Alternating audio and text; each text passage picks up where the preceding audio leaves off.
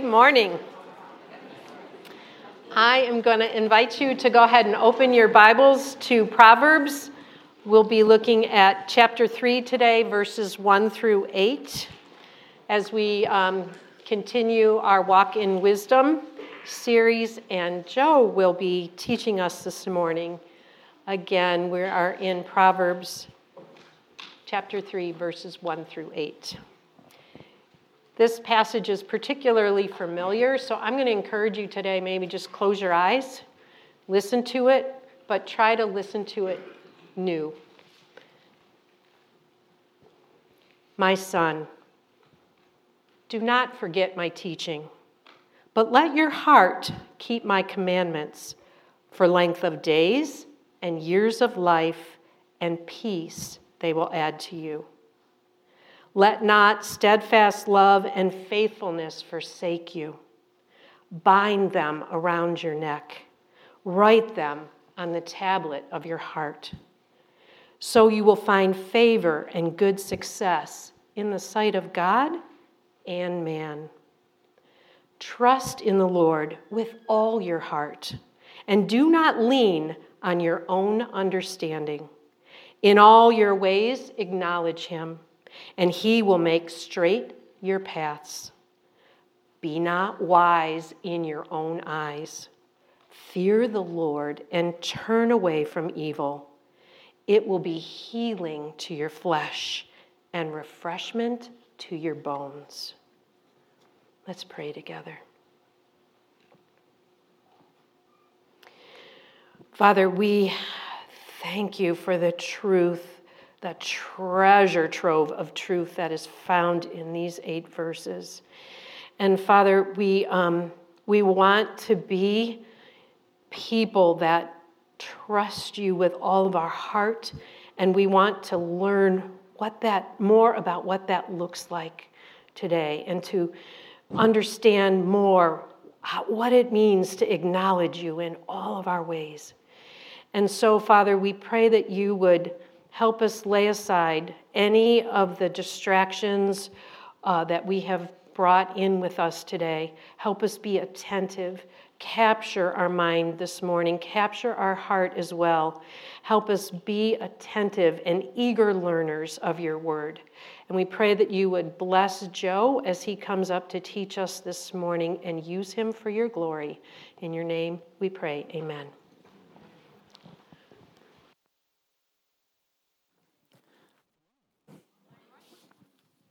So good to see everybody today, and for those of you joining online, good morning to you too. We long to be with you again, and we think and pray for you often. So, well, this morning is pretty exciting for me because today I got to see a vision realized that I had 4 years ago when I came on staff here, and that vision was to have really meaningful time of worship with our adults, and then to be able to share that with our students and to get a student band off the ground, like a self-sufficient one. And then after that, for those students to lead our kids in worship. And this morning, if you heard some grumblings, it was not the Tex-Mex I had yesterday. It was our kids downstairs leading the next generation to worship the King. So I'm jazzed up. I'm really excited. Paul asked me to preach today, and I was like, dude, I got 100 things going on. But I love this passage too. This passage has really meant a lot in my life through many years and through many conversations. And I can't tell you how many times I reached out to another parent for some wisdom and advice, and they basically quoted this passage to me. It is so applicable for today. So we're going to dig right in. If you have a Bible with you and you want to turn to Proverbs 3, we're going to start in verse 1 and work our way down. I want to encourage you to do that. It'll also be on the screen too. Verse 1, my son, do not forget my teaching, but let your heart keep my commandments. I think it's important. We're going to speak about heart a lot in this passage to define what heart is, because that word gets thrown around a lot. And so we're going to look at some other scripture here to kind of culminate what we mean when we say heart. In Matthew, it reads, but Jesus, knowing their thoughts, said, why do you think evil in your hearts? So in this instance, our heart is referring to our ability to think, our critical thinking. In Acts, we see that when he arrived and saw what the grace of God had done, he was glad and encouraged them all to remain true to the Lord with their hearts. So in this way, it's a will, it's a desire, it's an action to do. And lastly, in John, we see, so also you have sorrow now, but I'll see you again, and your hearts will rejoice. So in this way, it's an emotion. So as we read this passage and we read about heart, like how we're supposed to do this with our heart or in our hearts, I want you to think about in your mind, in your will or your action, and in your emotions. So in this passage, the first half we see, don't forget my teaching. That's very simple. This is what I love about Proverbs. A lot of it is read it, do it, and this is one of those things. Don't forget, but let your heart keep my commandments. Now, in the 10th century BC, when this was penned for the Jews, that would have been a very literal thing, literally saying, do not forget what we have in the Mosaic Law, in the Pentateuch, so basically like all those Old Testament commands saying, hey, do this, do that, do that. He's instructing them to don't forget that, but with everything you are, with your mind, with your desires, and with your emotions, apply them to this concept. But how does that apply to us today as a modern-day Christian? Well, it hasn't changed, but it has been fulfilled through Jesus. So for us, Jesus gets asked, hey, what's the greatest commandment? And what does he say? Love God, love other people. And so the charge to the modern-day Christian is, let all that you are, let your thinking, your doing, and your feeling, put that towards loving God and put that towards loving each other. Oh, we're upside down over here. That's pretty fun. First service, little vibe.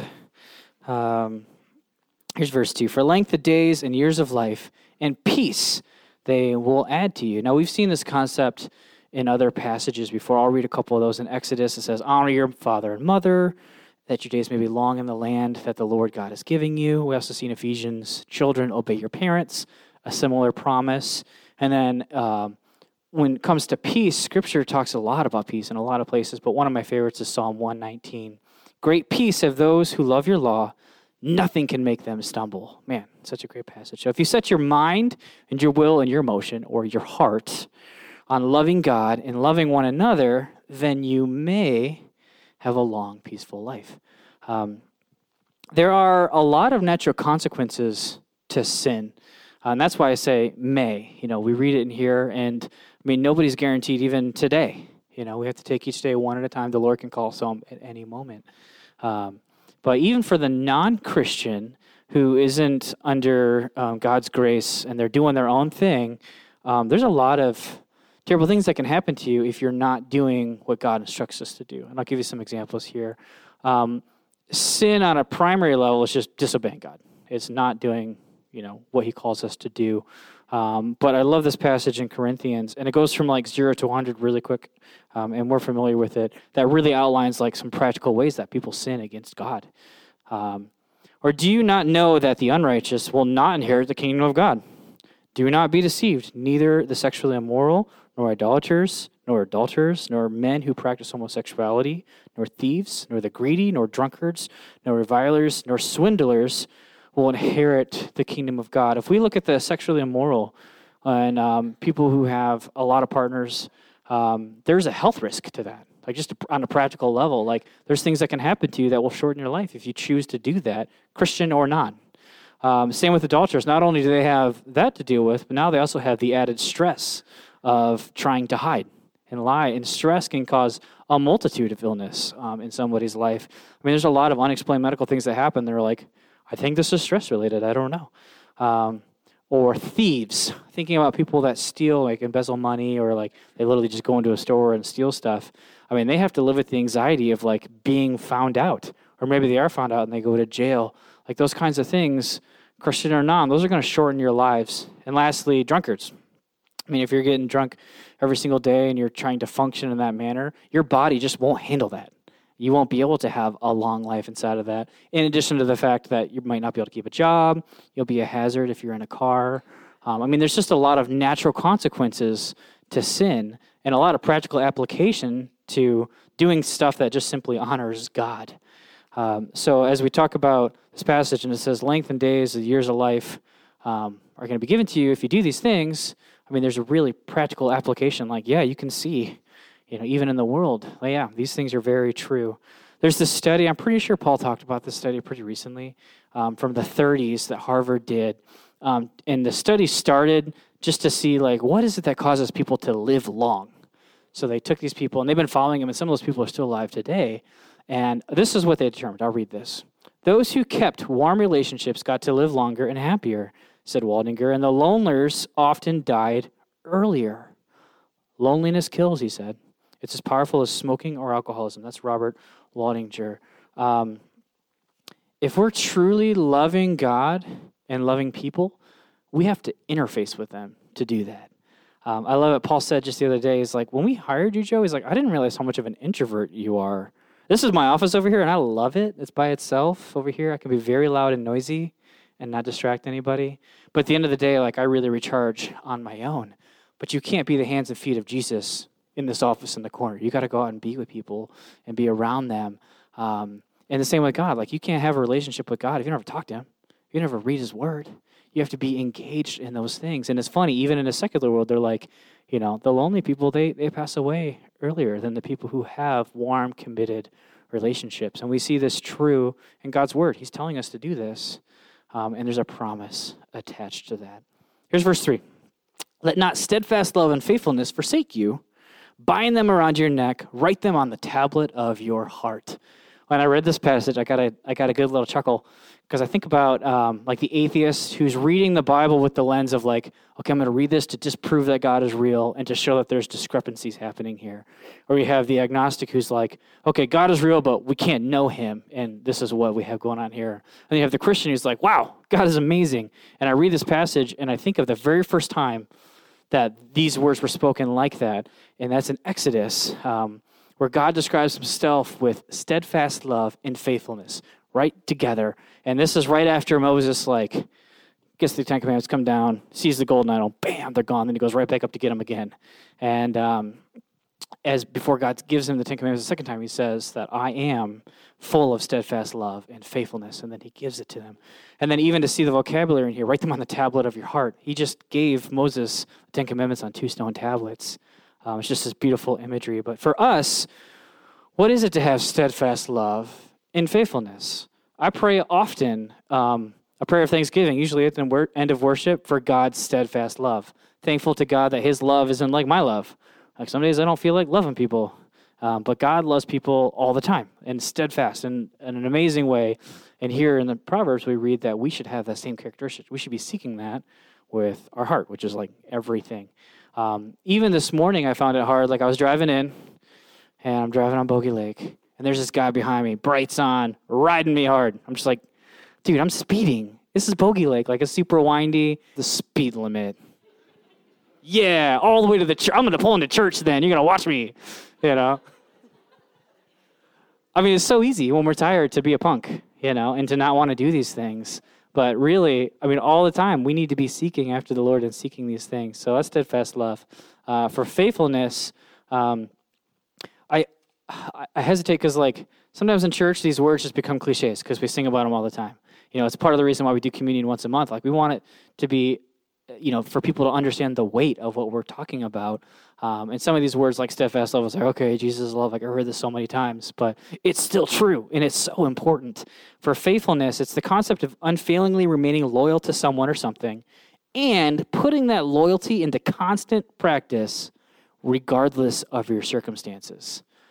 Man, that is so hard to do, but so important. And in this passage, we're encouraged to not forsake them, but instead to bind them around our neck and to write them on the tablet of your heart. Nobody wears a necklace, and it's just like, I want to make sure nobody ever sees this, and nobody knows I'm wearing it. And to put it on the tablet of your heart means to be serious about it, to be thinking about it in a way where it's part of you. It's written onto you. If you etch into stone something, it's not going away anytime soon, unless your friend makes a golden calf, and you're like, but apart from that, it's seriously in there, and we should take that effort to bind that into our hearts. Here's verse 4. So you will find favor and good success in the sight of God and man.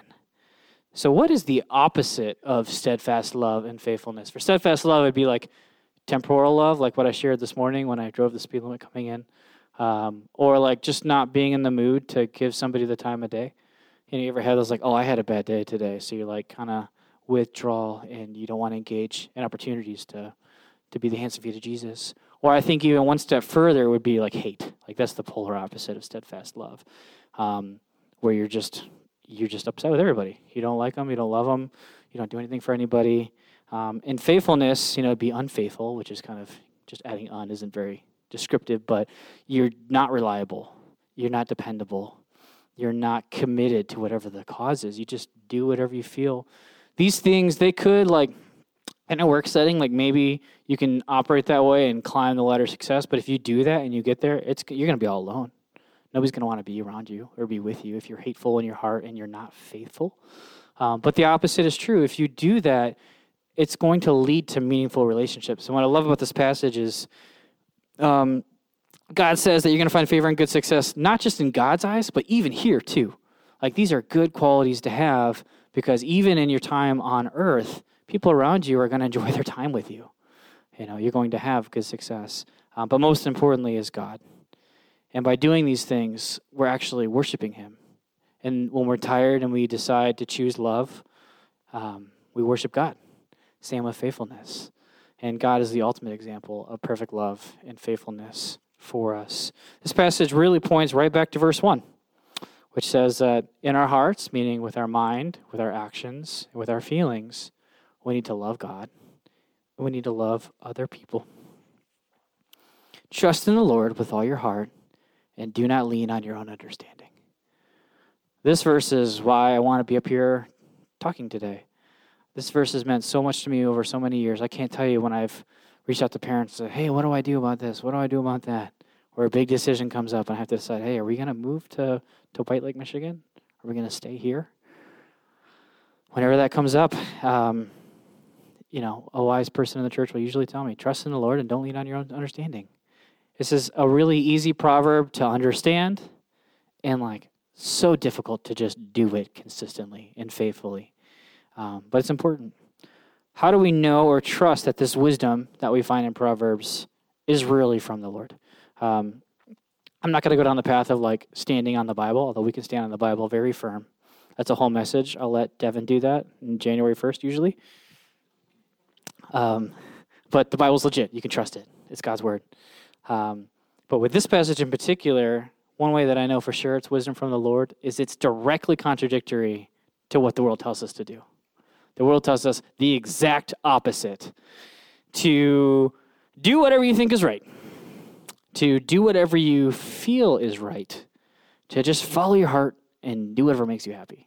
That is the wisdom of the world, which is opposite of what God tells us here in Proverbs. In Jeremiah, we read that the heart is deceitful above all things and desperately sick. Who can understand it? Think about the dark secrets in the corners of your heart that God already knows, and he still loves you. That's so amazing. The world's telling you, hey, you should just act on those things and do those things. I think a piece of that is this common understanding that I think people have that we are smarter now than we have ever been before. I have the newest iPhone. That means I'm smart. I have Siri. She can tell me all things. No, but I think people really believe this, so much so that there's actually a name for it. It's called the Flynn effect. And there's this cool little diagram here put on by researchers saying that, yeah, look, we've been tracking IQs, and they are going up with time. And one of the problems with this is people are disregarding the history that we've laid on, and people are saying, well, our ideas now are better. And you're seeing this manifested everywhere, in parenting techniques. There's a new way to parent kids, and it's better than how people have been parenting kids for thousands of years. There's new ways to have, to deal with people socially and what's acceptable and what's not. There's new ways to even work. You're working from home, and this is better. Whatever it is. There's all kinds of things. Does anybody know Ye? Formerly known as Kanye West? I love this dude, all right? Now, I'm not his pastor. I can't tell you, I'm not responsible for if he's a Christian, if he's not. But what I love about this dude is he's got a massive platform, and he's talking about Jesus on it, which I think is so bold and so courageous. When he became a Christian, he released a Christian album, and Devin sent me this picture of a Goliath stepping over all of Christian music. He just took all his resources and I'm going to do an album for God, an ultrasound of a baby. And it was so controversial that Fox News is we're going to interview him on Carlson. So this is how that interview went. So Kanye West sat down with Carlson and Fox News to talk about this ultrasound lanyard. And he asked him, what's the deal with that? And this was Ye's response. It represents life. I'm pro-life. I care about the fact that there's more black babies being aborted than born in New York City at this point. And then he went on to say that it's actually the leading cause of death for black Americans. Basically, as soon as he said that on Fox News, Newsweek wrote this article to refute it. And it says this: Ye was referring to outdated information when making his comments. 2013 to 2016, there were more abortions, but in the later years, there's been less. So he's wrong. I looked at those stats, and it's almost 50-50 every year for aborted babies in New York City and ones that are born. And the years that it's more, it's like just by a small margin. And then they wanted to refute his comment saying that it's the leading killer for black people. And he says, Newsweek says this: his comment could be interpreted to mean that a major cause of death for black people in the U.S. is abortion. But the underlying premise of this statement is then misleading, because it would mean defining a fetus as a living person and an abortion as death of it. So that just makes my heart hurt so much when I read that. And it kind of gets doubled down here. According to The WHO, which is the organization that none of us knew about 2 years ago, but now we all know about it, the leading cause of death in the world is heart disease. They estimate 9 million people die a year, and that's the leading cause of death. The same people, The WHO, also say that they estimate there's 40 to 50 million abortions worldwide in 1 year. Staggering. So many more. So are we really smarter than before? No, I would say we need God now more than ever before. I think about Isla, my newborn, she's over here, kicking in the womb like crazy. She's got these Snyder feet, yellow, by the way, in case you're wondering. She's got these Snyder feet, and she's kicking, and it was really painful for Kayla. Guess what? She got out of the womb, I'm holding her. Kick, kick, kick, kick, kick, kick, kick, kick, kick. It's the same person. Same with Rowan. During worship, it's party time, dance time, like every Sunday. Am I wrong?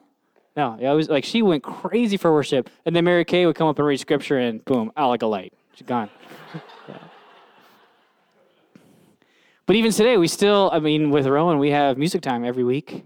We sing songs at home, and she loves music. She's the same in the womb when God carefully knitted her as she is now. And I feel like our society feels like it's so smart and so advanced, but we can't understand this simple concept. And it's really heartbreaking. Your IQ does not reveal the level of trust you have in the Lord. It reveals how many things you've learned, but not the level of trust you have in the Lord. In the end, all that matters is where you stand before God, not how many books you've read. Is your name written in the Lamb's Book of Life? Because that is really the only book that matters. So how do we actually trust God? Well, to trust God, you have to know God. I think about when I was getting to know Kayla. The process of that was, I got to go spend time with her, learn about her dislikes, learn about her likes, learn about some of the things that she's done. I got to go meet with her family and learn about her family. And for me, I have a hard time remembering things. So I take lots and lots and lots and lots of notes. And I have for a long time. Not in school, though, because, that's school. But in life, I take lots of notes. I've got a very detailed calendar. Even every day is like listed out what I need to do. And for Kayla, in her contact on my phone, I have notes from like when we first started dating. Every time she tells me something like, okay, her cat's name is Smokey. I'm not going to forget that. Her favorite color is green. Okay, I got that written down too. She likes medium dark roast. I wrote it down here because I can't remember. 4 cream, 3 sugar from Dunkies. Thankfully, the Lord delivered her from that when we got married, and now we drink Stubtown coffee. But these are important things, and I'm interested in her, and I'm writing them down so I don't forget them because I care about her, and I love her, and I'm growing to trust her in this. Well, it's very similar with getting to know God. You can't trust God if you don't know God. Do you know what He likes? Do you know what He dislikes? Have you learned about His family? Have you seen His faithfulness with His family? Have you written His word on the tablet of your heart? If you want to trust God, you can't do that if you don't know God. If you haven't seen how trustworthy He has been and have the confidence that He is still the same today as He was yesterday. In all your ways, acknowledge him, and he will make straight your paths. I got another question for you. Do you credit yourself for your successes and blame God for your failures? That would be the best way to do the opposite of what the scripture is teaching us. Man, I did so good at work, I got a promotion. Or, oh, I'm such a rock star at home, like this thing happened. Or whatever it is that you think you put your effort into that turned out well, that you like did one of these things. Well, how did you get there? Where'd that brain come from? Like God literally knitted us in the womb and created us and gave us likes and dislikes and gave us, intelligence and the ability to do things. To him be all the glory for everything. And the opposite is true too. Like when things aren't going well, we can't blame God for those things. We need to hold fast to him to help, to ask him to help us get through those challenges, not to blame him for them. One thing that I've seen in church is that when somebody goes through something really serious, one of two things happens. Either they blame God for it and they turn away from him, or they hold fast to God and they become stronger than they've ever been before. Any of the older couples or older people in our church that have been through some serious stuff with the Lord are some of the strongest Christians you'll ever meet. Because they know what it's like to have the only option be holding fast to God. There's no earthly option that will get you through. They got to hold tight to God. And it's a blessing sometimes to go through these really difficult situations, to see God's steadfast love in your life, to see his faithfulness in action. When I was reading this passage about him making your path straight, it brought me back to when I was a teenager, and I got to go on this really cool hiking expedition in what's called Triple H Ranch. I have this picture. It's actually from Philmont. I thought it was from there, but this is my first Facebook picture ever. Nice and pixelated. Might have been from MySpace, too. That's like teenage Joe with the long, shaggy hair, carrying everything I need for 2 weeks. And this place was cool. It was only open for a couple of years. I think somebody died on one of the trucks there. That's a rumor. I don't know, but it makes me seem tough. But basically, you go to base camp, and then they drop you off with a guide, and you pick your points. And for us, we were doing 10 miles a day hiking. And they say, you need to be at the other camp in 7 days, or we're going to send a very expensive search team for you. And they're serious. You got 7 days to get there. You only have maybe 8 days of food on your back anyway. And we're there's no trails, there's no restrooms. You're drinking water out of streams with their polar bear, praying that it's not too green to drink. And that's how they roll. And the tour guide was with you just for a few days, basically until he felt like, okay, these guys are going to make it. And then he hiked back to base camp. And when he first gave us the GPS to get from point A to point B, it only had coordinates. There was no map on it. So the first day, we literally hiked straight from point A to point B in the mountains in New Mexico. And it was exhausting. You're going down, and then you're going up, and then you're going down. And if you've ever hiked with a big pack, going down is actually worse than going up because you're trying to navigate going down with 50, 60 pounds. And then we eventually got there, and it was really tiring. And after a couple of days, he gave us this chip. We plugged it in, and it gave us the topography of the area. It was a map. So we planned our route. So instead of going straight from A to B, we could kind of follow the contour and not do as much up and down. But it really made me think about God making our path straight. Him making our path straight is not making our path easy. I don't want you to think that. From A to B when I was hiking was not easy. It was the straightest route. But man, there were some serious ups and downs. And even though God will make your path straight, if you do these things and acknowledge him and everything, it does not mean he's going to make your path easy. So some false promises that people might get out of reading this passage is, things will always go well and things will always work out in my favor if I acknowledge the Lord. Or I will always be happy. Well, those things are not true at all. What is true is that your path will be straight. It's true that God will give you peace in your hearts, both in times of trouble here and the security you have for eternity. God promises that he'll give you rest and that he will not leave you. And lastly, that your life is secure in Christ forever. Those are true promises of Christ. Here's verse 7. Be not wise in your own eyes. Fear the Lord and turn away from evil. This is basically a reiteration of verse 5. We're supposed to trust in the Lord with all our hearts and not lean on our own understanding. Verse 8, it will be healing to your flesh and refreshment to your bones. So what are the big takeaways of God in love people? We're called to pursue God and people with our whole heart. That means what we talked about with heart, that you're doing it with your intentional actions, that you're coming around people with your emotions and their emotions, and that you're thinking about ways. You're thinking about ways, how can I be closer to God? How can I be closer to those around us? You're really committing all that you are to that commandment, to loving God and loving people. 2 is to trust the Lord with everything you are in every situation. Don't try to create your own wisdom or follow other people's created wisdom, but seek God's wisdom. God's wisdom is very contradictory to the world, and it comes with not only do we worship God when we trust God and we follow and do what he says, but there's also a lot of practical implication. Like if you do the things that God commands us to do, like life will go better. You will have less pitfalls. Yes, there will be downs and ups, but there will be far less than if you can make your own path. And lastly, if we trust, pursue, and acknowledge God, he will add to our days, give us peace, give us favor and success with him and others, and make our paths straight. Monday, I had this cool opportunity to go to the Cranbrook Institute of Science. Anybody ever been there before? Know what I'm talking about? It's a super cool place. I don't know about you, but I kind of geek out about these things. We took the family. This is like a big old dinosaur and Rowan checking it out. What they were doing is they needed some video content for promotional purposes, for online, Facebook, whatever. So there's a gentleman in our church that does all our video stuff. He's like, hey, your family would be perfect. Want to come? I was like, yeah, we'll be there. So we went there in the evening when it was closed. We had the whole place to ourselves. So we're like, checking out all the exhibits, and there's nobody there waiting for a video spot, which this is, have you ever tried to entertain a toddler for an hour before you got to do a video? Whatever is fine, as long as she's not breaking stuff. I don't care.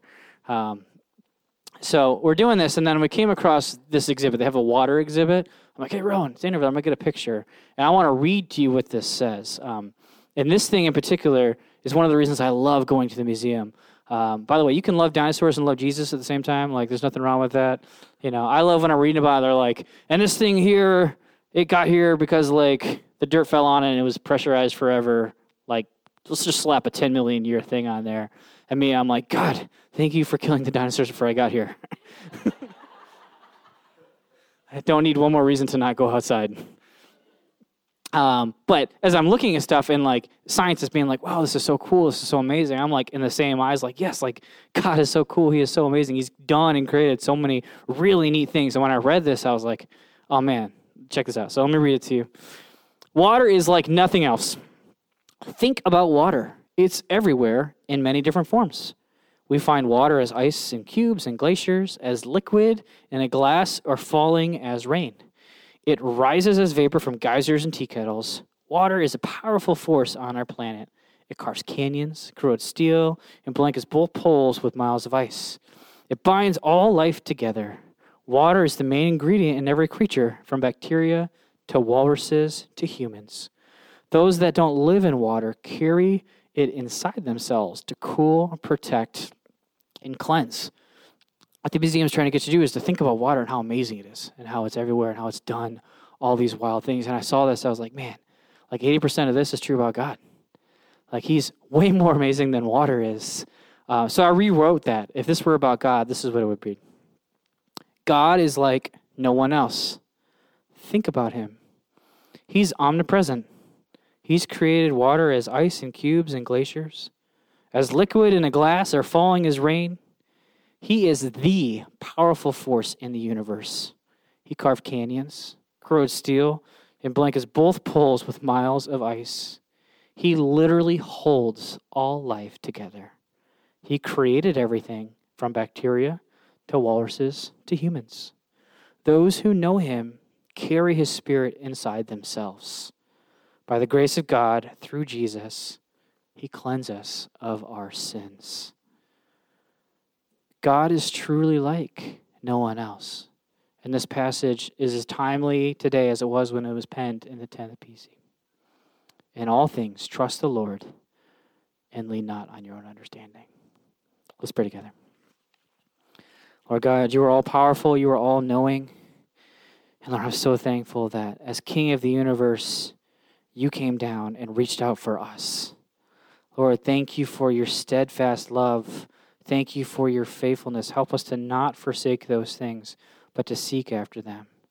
Lord, thank you for being the perfect model of love. And Lord, I pray that you'll give us a desire to want to have a relationship with you and to seek that relationship earnestly with all of our mind, with all of our emotions, with all of our desire to know and to love you more. And Lord, I pray that as an outpouring of that love, that people will know we're Christians by the love we have for one another, that will reach into our community, to our neighbors, to our family, our loved ones, and that they will know truly that we are a Christ follower because of our love and our care for them. Lord, I pray against the times when we're tired or we're going through a hard time and we don't want to be that person. We don't want to do those things. Lord, I pray that by the power of your Holy Spirit, you'll strengthen us to have steadfast love and to be faithful in those moments. And Lord, thank you for your Son, Jesus, who is the perfect example of what love is, that he would die for us in our place, that we can have new life because of him. We ask all these things in Jesus' name. Amen.